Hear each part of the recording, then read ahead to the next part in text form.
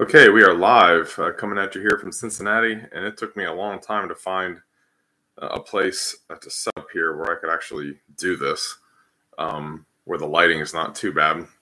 I'm in the upstairs of my parents' new place here, and I had a list of items I put in the description here, and I think I can't see the description while I'm live streaming. So that's not good. If I go to edit this, I bet it would kill the live stream. So, okay. Wish list for 2024. I was thinking about if I had some wishes, if God were to pull a King Solomon on me here, what would I wish for in terms of the Christian church in America today? Sorry, I'm sitting in a rocking chair with my laptop in my lap, so sorry if the picture is a little shaky here. If I had my wish, one of the things that's on that list, as I recall, I thought I had put it in an email to myself, but I can't find it right now. But one of the things I really was hoping, there it is. I did email it to myself. Excellent. Item number, which one is it? Yeah, item number, where is it? Yeah, number 4. We'll start with number 4 first. Stop compromising with evolution and deep time. And that's something that the Christian church has done for such a long time. Tyrell has got him up there. And you're welcome about the religious OCD. I've gotten a lot of feedback about that one because excessive scrupulosity about the self can be a real problem at times, and people can really drive themselves nuts trying to look inward. And when you look inward, if you spend way too much time looking inward, you can really find very little hope there because there's a lot of sin in our hearts, even as Christians there are. So there they are. There's that list. Okay, so we'll start with number 4 first. And I want to respond to some of these atheist comments because they're, of course, just being as charming as usual. Brother Richard posted an old video I did on if there is a God, why are there atheists? And so let's look at some of these things I said here. This is all very typical. Number 1, here's the massive problem with your take on evolution. Sure, Darwin was the first to discuss this topic. However, there have been over 250 years of additional research on this topic. Your entire video is ignoring this additional information. Actually, no, it's not. What I pointed out in the video that you claim that you watched was that there are many scientists from all the various areas of inquiry that address this issue. For example, that are spelled out in the book, Evolution's Achilles Heels, the DVD and the lengthy book, where they go through that additional research that's been done on all of the various scientific disciplines that address the issue of evolution, and they are absolutely fatal to the idea of evolution. So, that was the whole point of my video, and is that all the additional research that's gone into it has been a detriment to the theory of evolution. The fossils are not helping evolution. Radioisotope dating does not help evolution. Genetics is fatal to evolution. I would challenge this person, whoever you are, read John Sanford's book on genetic entropy and see if you can come up with an answer to it. There is no answer to that. There is no answer to the idea, to the fact that genomes used to have a lot of pure, really good information, and they've been degrading, rusting out like a car. Every successive generation piles on more mutations. So that's why I said you didn't even watch the video. And then you're like, well, you're silly for saying that. Sir, you didn't listen to anything I said. Okay, number 2. I'm not sure you actually have a definition of evolution. Yes, I defined it several times. So yes, as the finch beak changes to fit its environment, that is evolution. I pointed that out. I even used that example. When finch beaks change, that's not evolution in terms of giving an origin of where the various kinds come from, which is what I said in the video, and which you totally ignored. Excuse me. The next guy, he's called anti-theist juror is the nick on this fellow. Okay. Oh, he's got 6 replies. Like I'm going to read any of them. Number 1, there's no requirement to believe in evolution to be an atheist. Of course, I know that. There's a lot of professing Christians believe in evolution. I have no idea why. Okay, number 2, we know evolution happens. I pointed out that's an equivocation. That's an equivocation. He says, currently the best explanation for this is the theory of evolution. So think about how absurd that those two sentences are. We know evolution happens. Currently the best theory for this is the theory of evolution. We know evolution happens, and the best theory of it is the theory of evolution. It is what best describes the variety of life we observe. If someone came up with an alternative theory that explains the data better, it would be adopted. However, crickets. No, the creationist, biblical Genesis chapter 1, God creates animals to reproduce according to their kinds. That's a way better explanation. That's a way better explanation than something for which there is no evidence whatsoever. It's not repeatable in labs. You can't torture fruit flies. I'm just repeating what I said in the video. You can't torture fruit flies enough to turn them into a different kind of animal. Okay, that's what I'm not talking about variations within created kinds. We're not talking about different sizes of beaks on birds because they're still birds. We're talking about how do birds become a different kind of animal that can't crossbreed with birds. And that's the thing that evolution just doesn't do. Okay. Number 3, no one cares what you find remarkable. True. Number 4, no, you don't get to decide what evolution is and isn't. But if I define it and tell you what I'm talking about, then you should be able to show me, oh, no, this is real. This really happened, and here's the scientific evidence for it. But crickets. There is no evidence for evolution. You're talking about the origin of life. That's abiogenesis. I realize that. I'm not conflating them at all. Not conflating them at all. Abiogenesis is nonsense, and everyone knows it. And that's why even scientists who are hardcore atheists like Richard Dawkins are suggesting that extraterrestrials put us on Earth because they realize that something as complex as DNA and even infinitely more complex, such as the complex biosystems in our bodies and everything else, that is not explainable with natural causes. That would be like looking at, actually be far worse than looking at Mount Rushmore and going, man, how did rain and wind carve the faces of Jefferson, Lincoln, Roosevelt, and Washington into the side of that mountain? Imagine the odds. No, when you look at Mount Rushmore, because of the information in the side of that mountain, you immediately know that a mind designed it. It's the same thing with DNA. It's the same thing with the complexities of human life, of animal life, of plant life, which is infinitely more complicated than the faces on Mount Rushmore. And yet, of course, why would they not be willing to entertain the notion that something intelligent outside of ET made us? Because they don't want to bow the knee to the Lord. They've got some kind of sin that they're into. And then the last one here is just a rhetorical jab. Can I ask you, did you get your Goldschmidt straw man from Dwayne Gish? He was an American biochemist, a big creationist. Or did you genuinely think of it in 6th grade? Considering your apparent age versus when Goldschmidt wrote The Material Basis of Evolution, it seems very strange to be that thing to be mentioned in 6th grade. What are you talking about? I don't even know what you're talking about. We were taught the hopeful monster theory. Yeah, sparrows got together, lizards got together and laid an egg, and a sparrow was born. So I don't even know who Goldschmidt is. No idea who you're even talking about. So hopeful monster theory. I'm not that old, dude. I mean, how old do you think I am? So anyway, so that's just whatever. That's just the same old stuff with them. Notice what's not forthcoming here is any evidence that evolution happened, and it's because there is none, and they know there's none. They know that there's none. Okay, so let's go through some of these. Sorry, that took 8 minutes, so we can actually I'll talk a little bit more about number 4, but I just wanted to get that out of the way, so that those guys would quit chirping. That's one reason I typically just ignore atheists and evolutionists because they lack self-control.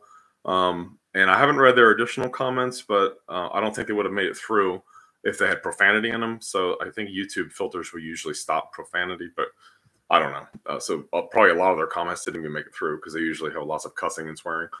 Because that's a mark of a failed position. When you can't defend your position, you tend to get emotional and angry and act really silly and immature.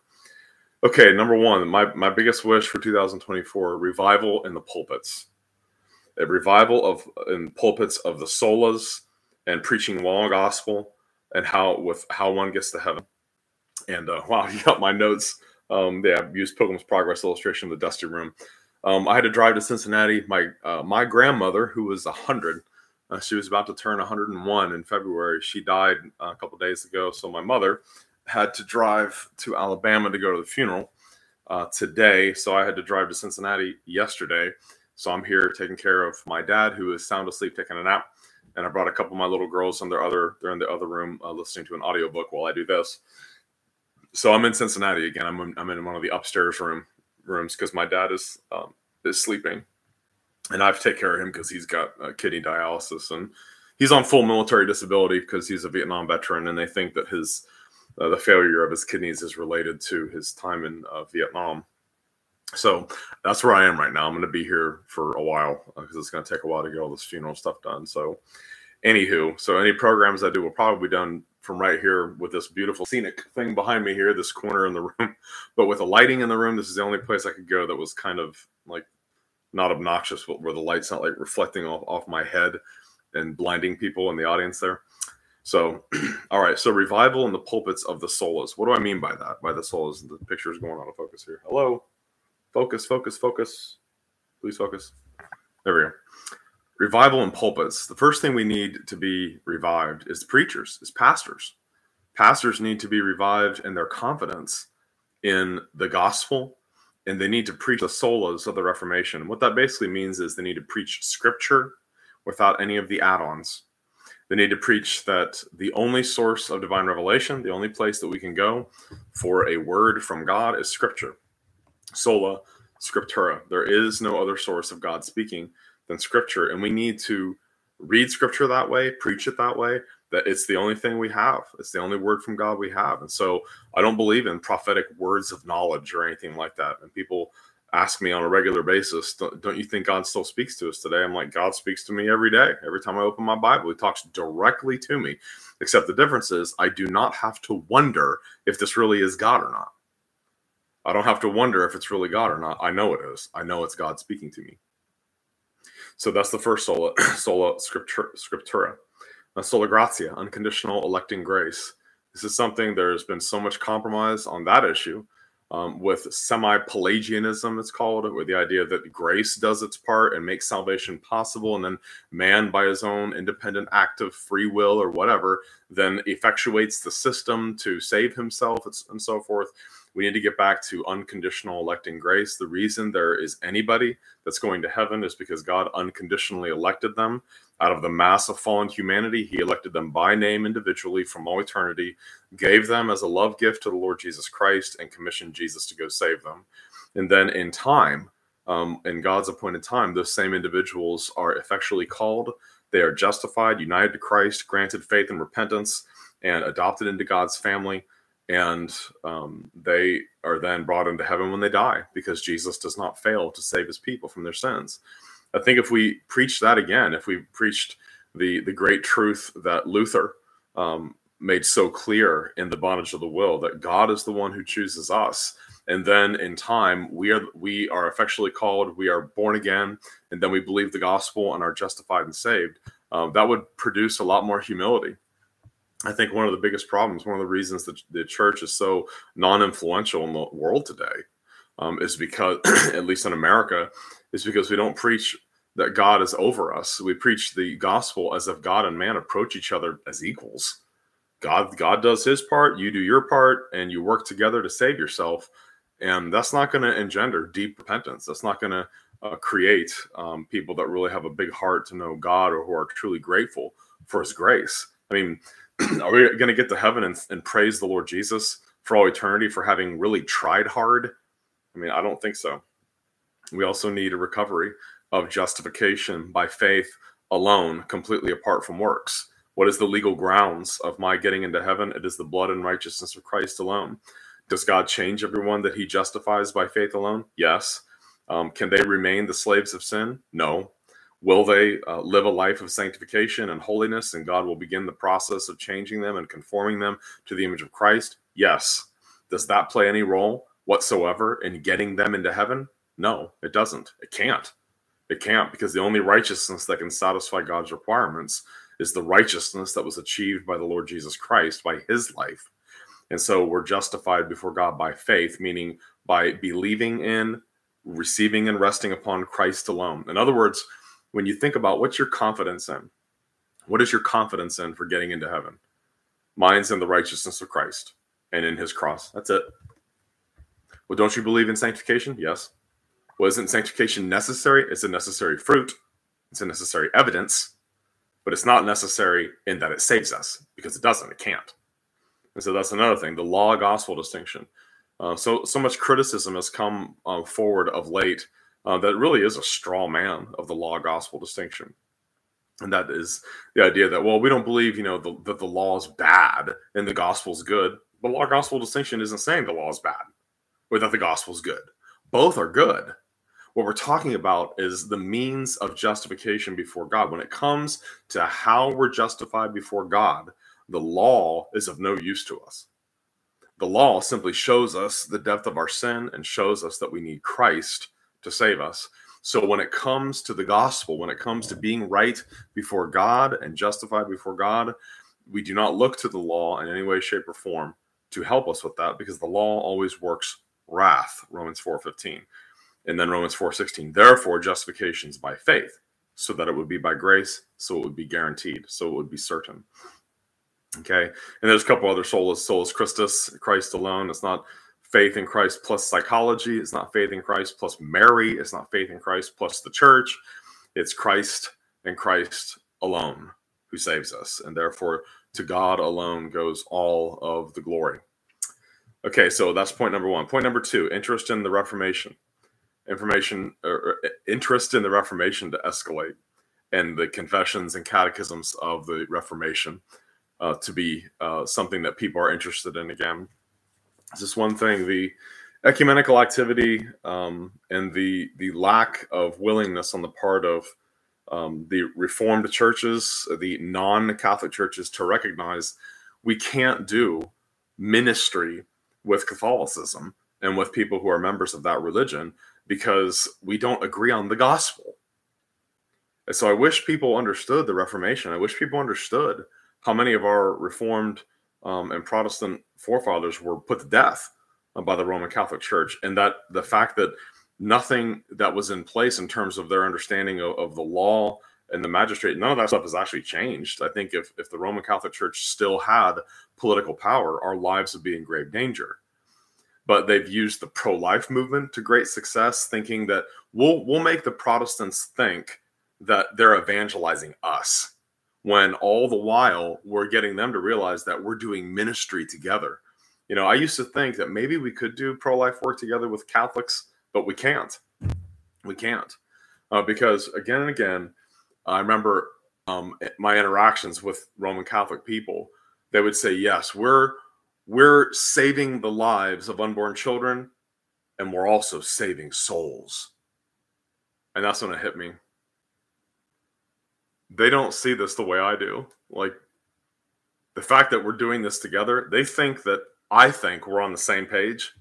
And so, folks, the thing is, Christians need to work against abortion and need to work against the social evils of our time the way that Christians are going to work against them, and let the Catholics work against those things the way they want to work against them. But we can't throw our arms around them and act like we're on a common spiritual mission, because we are not. And this pragmatic approach, this idea that, well, we can have more influence if we have a broader tent. Billy Graham did that. Billy Graham thought that that was the best way to do these crusades. Say, hey, if liberal Protestants want to be involved, if Rome wants to be involved, great, let them be involved, and we'll let everybody think that we're all on the same page, but all the while, I'm going to be evangelizing them. And folks, that's just not what happens. That's a myth.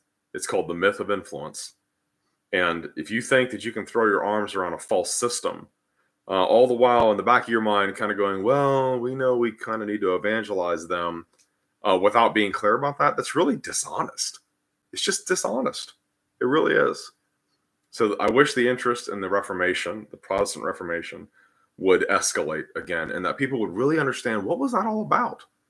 What was that all about? It wasn't just about corruption with indulgences or things like that. We're talking about a system of doctrine. The Roman Catholic Church, the Roman Catholic religion, is a false system. And I'll put the dime on the table. Everyone who has ever trusted in what Rome teaches about the gospel has gone to hell. Everyone who believes Rome's false gospel, if they die trusting in that false gospel, they are lost. So notice, I did not say every member of that religion goes to hell. Nor am I saying every Presbyterian goes to heaven or every Protestant. The issue at the end of the day is, what do you believe? Are you trusting in the finished work of Christ or not? But if you're going to talk about the two systems as if there's not enough different about them that we can all work together, that's where you're just not being honest. You're either not being honest or you're just being ignorant. Because the Roman Catholic understanding of the gospel is false, is not the truth, is not true Christianity. So I wish an interest in the Reformation would escalate and that people would recognize that the key to changing society is the truth, is Scripture, is the one true gospel. And you can't join cause with those who deny that gospel, thinking that you're going to influence them, because generally speaking, historically, the influence goes the other direction. And I've said this many times, really since the late 90s and early 2000s, when Rome and Protestants sit down at the table to negotiate, Protestants lose. Because Rome doesn't think she's even capable of making errors. And therefore, the only person that in principle can move in their position is us. Because we see ourselves as under the authority of the Word of God. They see themselves as under the authority of no one except themselves. Now they would say, no, we're under God's authority. But if you're part of an institution that doesn't think it can make errors, really, that institution itself has replaced God and functions as God himself. Number 3, that Presbyterians would stop being functional independents. I have to tell you, I am weary to the bones. I am weary to the bones of hearing well-intended elders, pastors say, look, we don't buy the progressivism and, just name the denomination, whatever one it is. We don't buy into what Amy Bird did in the OPC. We're not okay with any of that. And we don't buy into the side B affirmation of gay celibate Christianity. We don't buy into that. We have a good church. We have a good presbytery. We're not going to buy into any of that, but we're just going to hang around. We're just going to hang around. Machen said that people that think that way they're not Presbyterians, they're independent. Remember the 3 forms of government I've taught about on this channel? There's prelacy, or rule by bishops. That's what the Church of England does. Methodists, the Romanists, and Eastern Orthodox rule by bishops. Okay, that's prelacy. Then there's independency, which is the local church is the highest authority. And then there's presbytery, where we're all connected. And there's those graded courts. There's the church session, the presbytery, and then the general assembly or synod. For people who are Presbyterian to say, I've got a good church, I've got a good presbytery, and to say that's enough, I don't need to worry about what's going on at the next level or anywhere else, they're independent then. In their polity, they are not Presbyterians. And for people to say, yeah, okay, so there's guys that claim to be gay and everything else in our denomination, that's not okay. That's not okay. You're not a Presbyterian, then you're something else.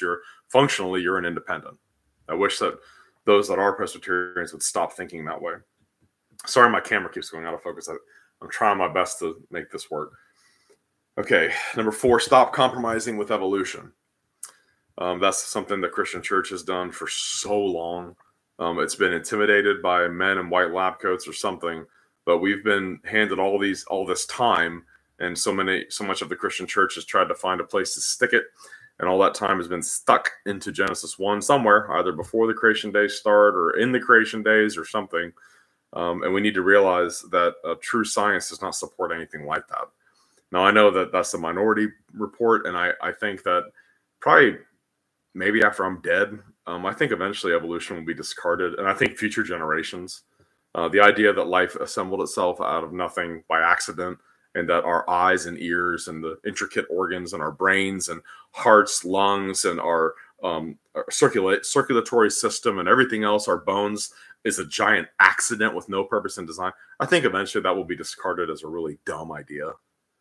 Right now, it's in vogue, so people don't question it, but I think eventually people will look back and be like, man, those were not sharp people to think that something like that was actually true. Number 5, I wish that men would lead family worship, and that men would be passionate about loving their wife like Christ loves the church. I wish that men would lead their families and have a passion for family worship, and that they would be pure in their thought life, and that they, if sexually speaking, would have a single-minded devotion to their wife. I pray that men who name the name of Christ and are married would lead, would protect, and that they would have a single-minded devotion to their wife, that those vows they took, that would define their very existence in this life. That when they swore before God and witnesses, keeping yourself only unto her, forsaking all others, that they would do that in their thoughts, and that they would have a single-minded devotion to their wife when it comes to sexuality, when it comes to what they click on the internet.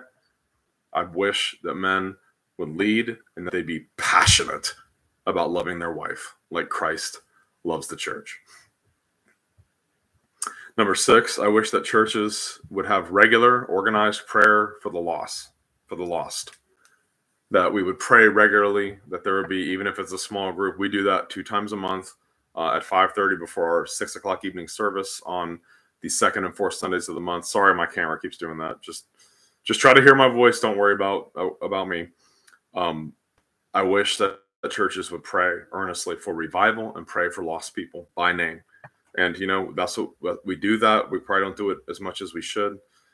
But I wish that churches would be more deliberate about prayer, about praying for revival and praying for lost people. I know a lot of lost people. I have family who are lost that don't know Christ, and we need to lift them before the throne of grace. As I know people had been recruited to pray for me. My parents recruited people to pray for me and to pray that God would save me. And I'm thankful to God that they did that. Regular and real evangelism, that people will go out and pass out tracts and try to start conversations with people about the gospel. And I hope and wish that churches would do that in 2024, and that we would get refocused on that maybe we should cancel a lot of the programs, all the program-driven stuff that goes on, and liberate people's time a little bit to go out into the highways and byways and talk to people about the gospel. In fact, in 2024, I want to really try to do that at least once a week, even if I just go downtown Kingsport for an hour.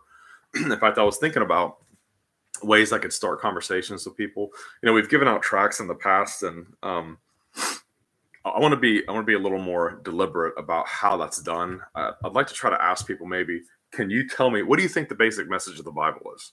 Or what does the Bible teach about how you can get to heaven? And see what they say. And then ask them, may I tell you what the message is? Because I guarantee you they don't know. Even the people that go to church. What does the Bible teach about how you go to heaven? We have asked that question before. It's amazing how many professing Christians, they don't know the answer to that question. So it's been good to be able to share the truth with those that profess to be Christians.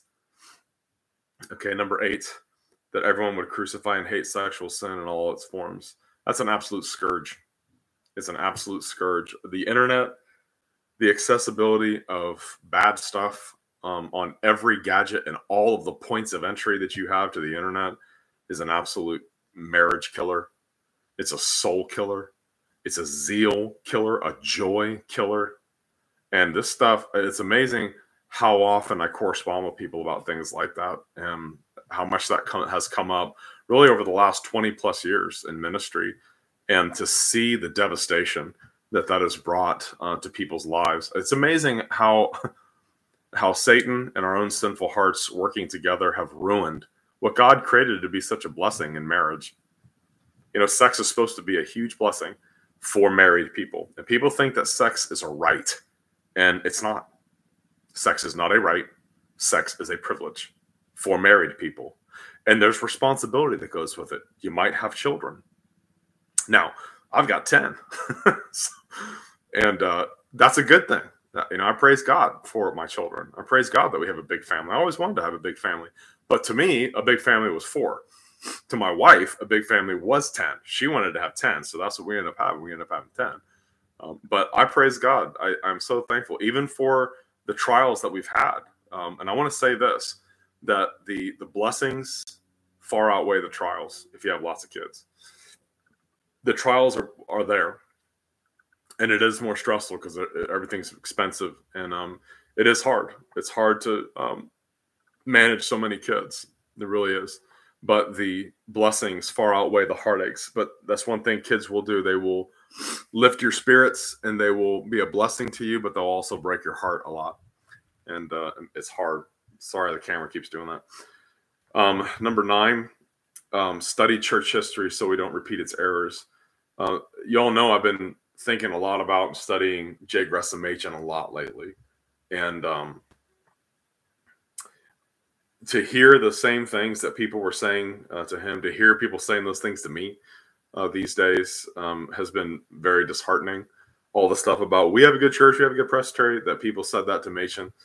It's upsetting to me, but I know that there's always hope, and I know that that God can do great things. That's one reason I've been so noisy about that, is I'm tired of hearing people say the same things and are determined to make the same mistakes that our forefathers made, or that so many of our forefathers made. But let me put this in perspective for you, though, real quick. Stephen Nichols, who's, I believe he's the president at Reformation Bible College, where my daughter Maria is a student down there in Orlando. That's the school that R.C. Sproul founded down there, Reformation Bible College. He wrote a biography of Machen, and I've got it on Kindle, and I've been reading it and listening to his lectures on Ligonier, and I've listened to Daryl Hart's lectures about Machen. When Machen formed the Orthodox Presbyterian Church, I believe that was 1936. I think it was 32 or 36. There were something like, as I understand it, there were around 20,000 pastors and elders. 20,000 in the PCUSA. You know how many of them left to go form the OPC after the mainline denomination went completely liberal? Completely liberal. You know how many people went with them?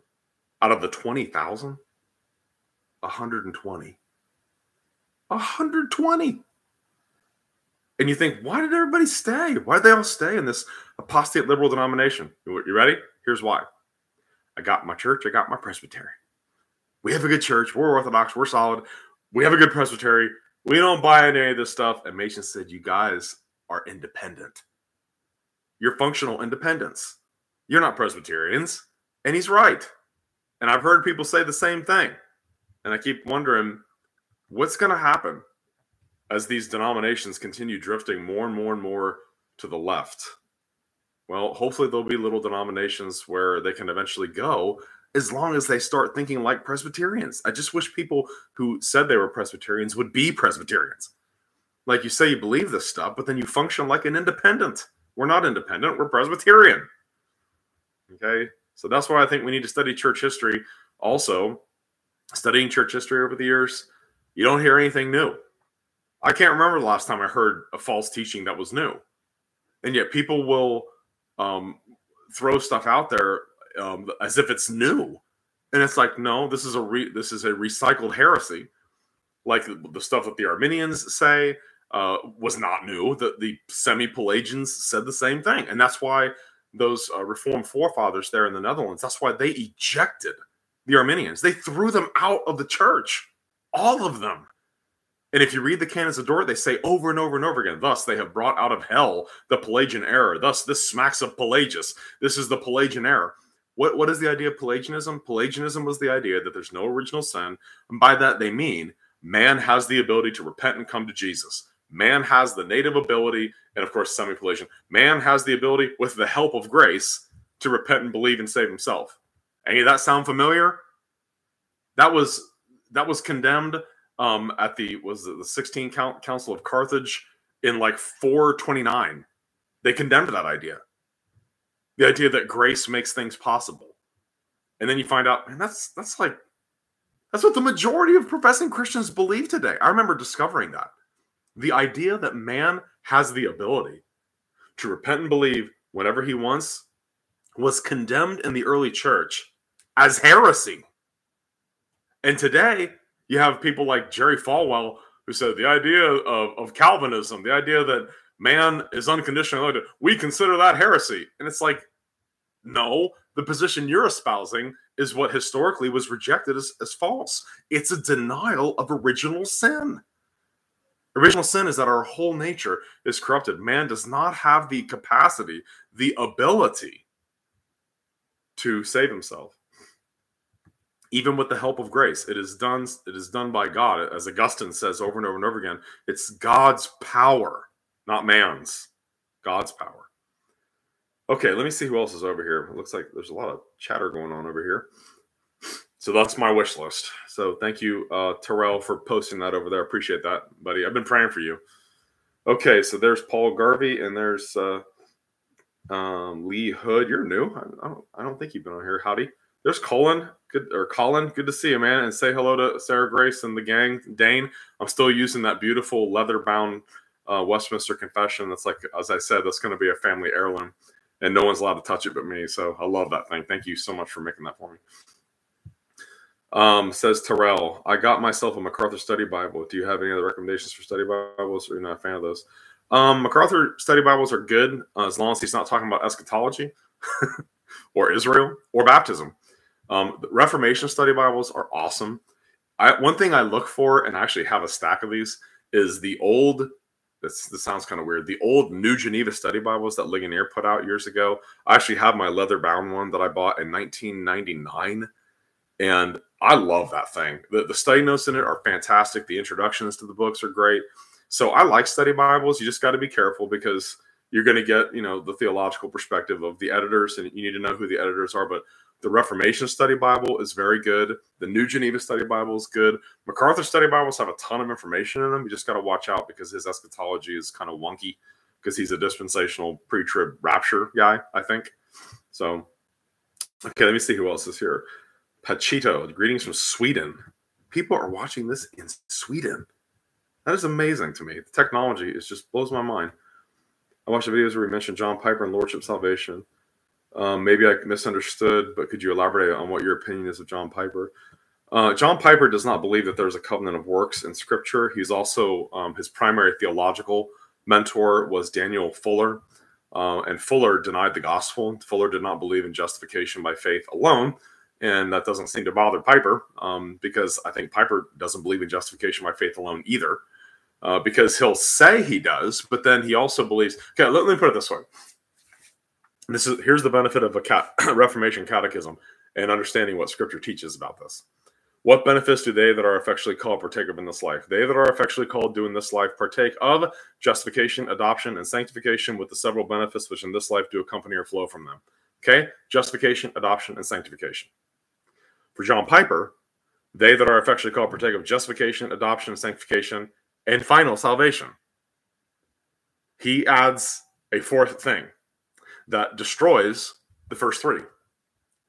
Because Piper believes that justification is one thing. That's the initial step. That's by faith alone. That receives a finished work outside of you. But then, as his own words, and I've actually quoted this so many times, I think I've got it memorized. In final salvation, faith is confirmed by the sanctifying fruit it has borne, and we are saved through that fruit and that faith. So for Piper, justification is your initial step, and then you're finally saved by your works. That is the Roman Catholic false gospel. That's what Rome teaches. And if you, I would encourage you, listen to all the videos that I've done on John Piper. And I've encouraged his fans. I have been contacted by many of them as those sermons and videos have been downloaded a lot over the past few years since he did that in 2017. And I've gotten some real nasty stuff from some of his fans. I have challenged them again and again to show me how I'm misrepresenting him. I'll get quotations from other Puritans and theologians saying, well, if you're going to say Piper's wrong, you got to say these other guys are wrong. I did a whole video that is titled Misusing Reformers and Theologians for Piper. And I went to the context of, because I have all those books that these quotations come from Bavinck and from, who are some of the other ones? Vines, Gattaker, Twiss, who are some of the other theologians that are thrown out there regularly. Michael Horton is actually thrown out there as if he agrees with Piper. I emailed Michael Horton, and he emailed me back and was not happy that Mark Jones was using a quotation from him as if he agrees with Piper. And Horton said to me that Mark Jones antinomianism in his anti-antinomian polemics. So I don't think Piper preaches the true gospel. He hasn't preached it for his entire career. Just because he's claims to be a 5-point Calvinist does not mean he is. And the fact is, Piper's not, as I understand it, he's not confessional. He doesn't hold to any of the great Reformation confessions. So I'm not sure why he still runs in Reformed circles. And by the way, if you really want to understand how seriously bad Piper is, even though I think Guy Waters and John Fesco were too easy on him, there's a video on YouTube where Piper spells out his view of saving faith as containing love. Like faith in Jesus and love are like mingled together.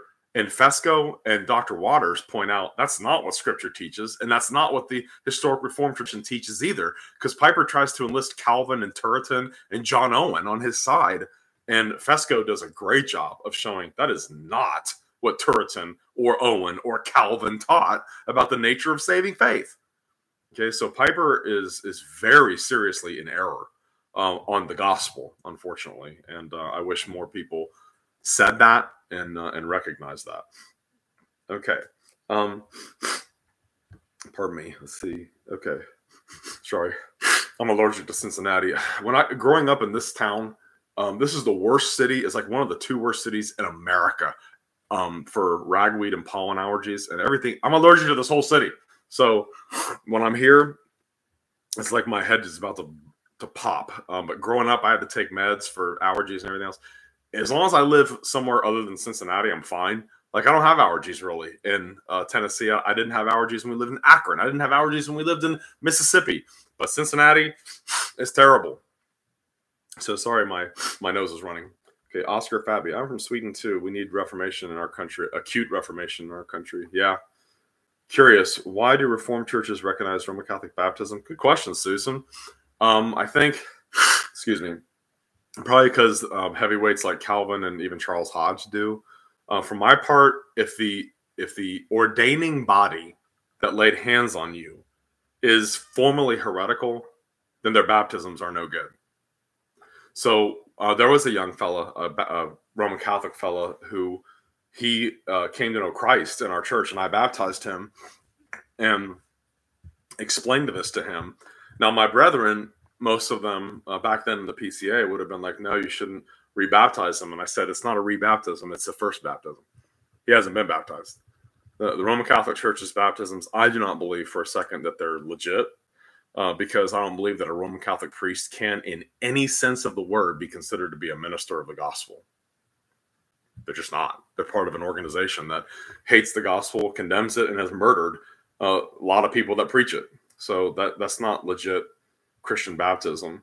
So if the ordaining body, it's not so much the views of the individual doing the baptism, it's the body that ordained them. If they're formally heretical on paper, then their baptisms are not Christian baptism.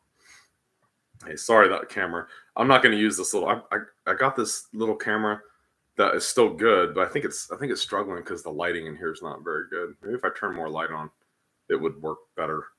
Do I really want to get up and do that right now? If I don't move, actually, I'm going to. That's driving me. If it's driving me nuts, it's got to be driving you guys nuts too. So let me see here if I can do this without tripping. Okay, let's go over here. I'm going to unplug this. Okay, I'll just take you for a little tour here. Turn the light on. See, now your eyes are going to get hit with the glare off of my shiny head. Hey, this is live webcasting because I love you guys, and I know you just can't get by without seeing and hearing from me at least a little on Thursdays. So this is all for you all. Okay, that's better.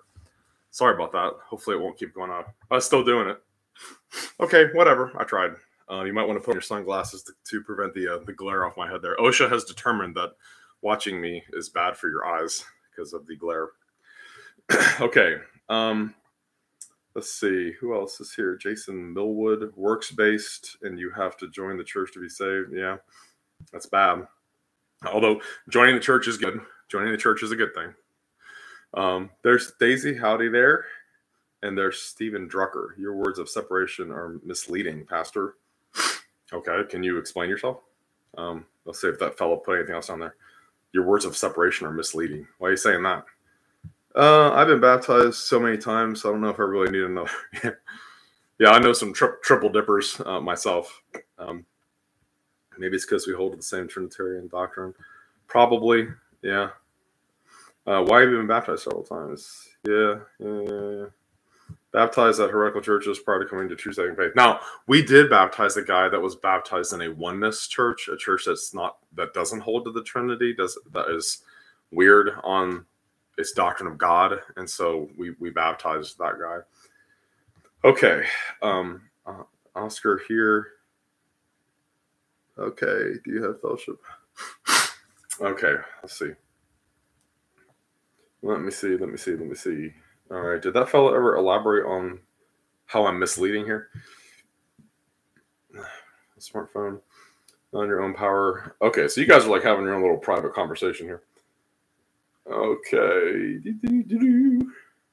Yeah. Terrell, the Reformation Study Bible is great. I think they probably should be called the Reformation Assault Bibles because they're gigantic. But it's got like everything in it. It's got all the Reformed confessions in the back. It's got a concordance. The study notes are really good. It's not like something you can take around in your pocket because it is the biggest Bible I've ever seen. But it's good stuff. It's great stuff. Okay, let me see who else there. Says Daisy. I've never followed or been a fan of Piper. Didn't know isn't even confessional. Yeah, he's not. He doesn't hold any of the Reformed confessions, and his comments about baptism are odd. I actually did a sermon where I took up some stuff he had said in a couple of articles about why he's a Baptist, which was not not compelling at all. So for what it's worth, that's out there on Sermon Audio. Trinidad and Tobago needs revival. Yeah, we all should pray for that. Like I know we all have a million things going on all the time, and there's family stuff. Like I'm dealing with family stuff, right now. But let's make sure that in our prayers we remember that the church as a whole in the world, because I keep wondering, if it's going to happen in our lifetime or not. But I'm looking for signs that God is really going to start moving and convicting people of their sins. But only He can do that. Only God can do that. Our job is to be faithful to the truth. And if you have to do that in kind of a lonely fashion, then so be it for a while. But we need to be faithful to the Lord. Okay. Johnny Mack is up there in net worth of the major heretics. Not saying he's a heretic.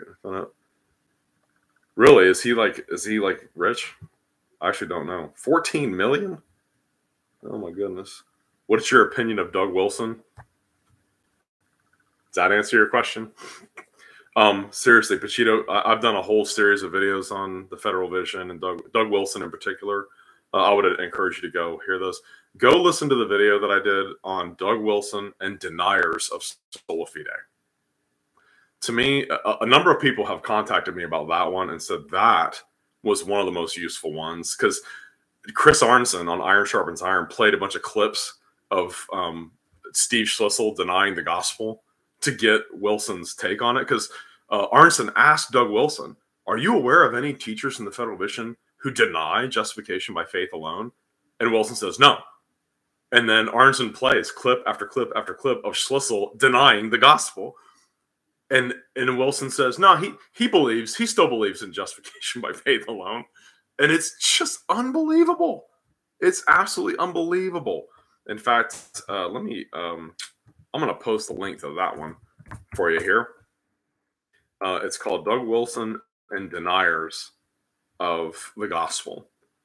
And as I said, people have heard this, and I played the clips from Wilson's interview with Chris Arnson on Arnson's program. It's called Iron Sharpens Iron. But if you want to hear something that will really bring into focus just how out there he is, and also Wilson's understanding of whether G.K. Chesterton or J.R.R. Tolkien were saved. Let me see if I can find this first one here. Here it is. Under a playlist I did called The Federal Vision Heresy, because it's bad stuff. The Federal Vision Heresy is really bad stuff. So here's the first one, and hopefully this will show up after this posts to YouTube. It will paste. Why will this not paste? Oh, wait a minute. Come on now. Is my internet connection getting wonky on me here? Okay, so cut and paste over here. There it is. Okay, so there's Wilson and deniers of justification by faith alone. And then this one on Chesterton and Tolkien. This one, it just blows my mind. It truly does. Let's see. I get asked about Wilson a lot. He's kind of his influence in the area where I minister it's a big influence because of the existence of a CREC church. somewhat nearby. But yeah, he is not someone that y'all should listen to. So okay, we're at the 50-minute mark. I need to go make sure my little girls aren't like tearing up the place and that my dad is still sleeping. But I love you all. Thank you for chiming in over there, and thank you all for watching or for listening.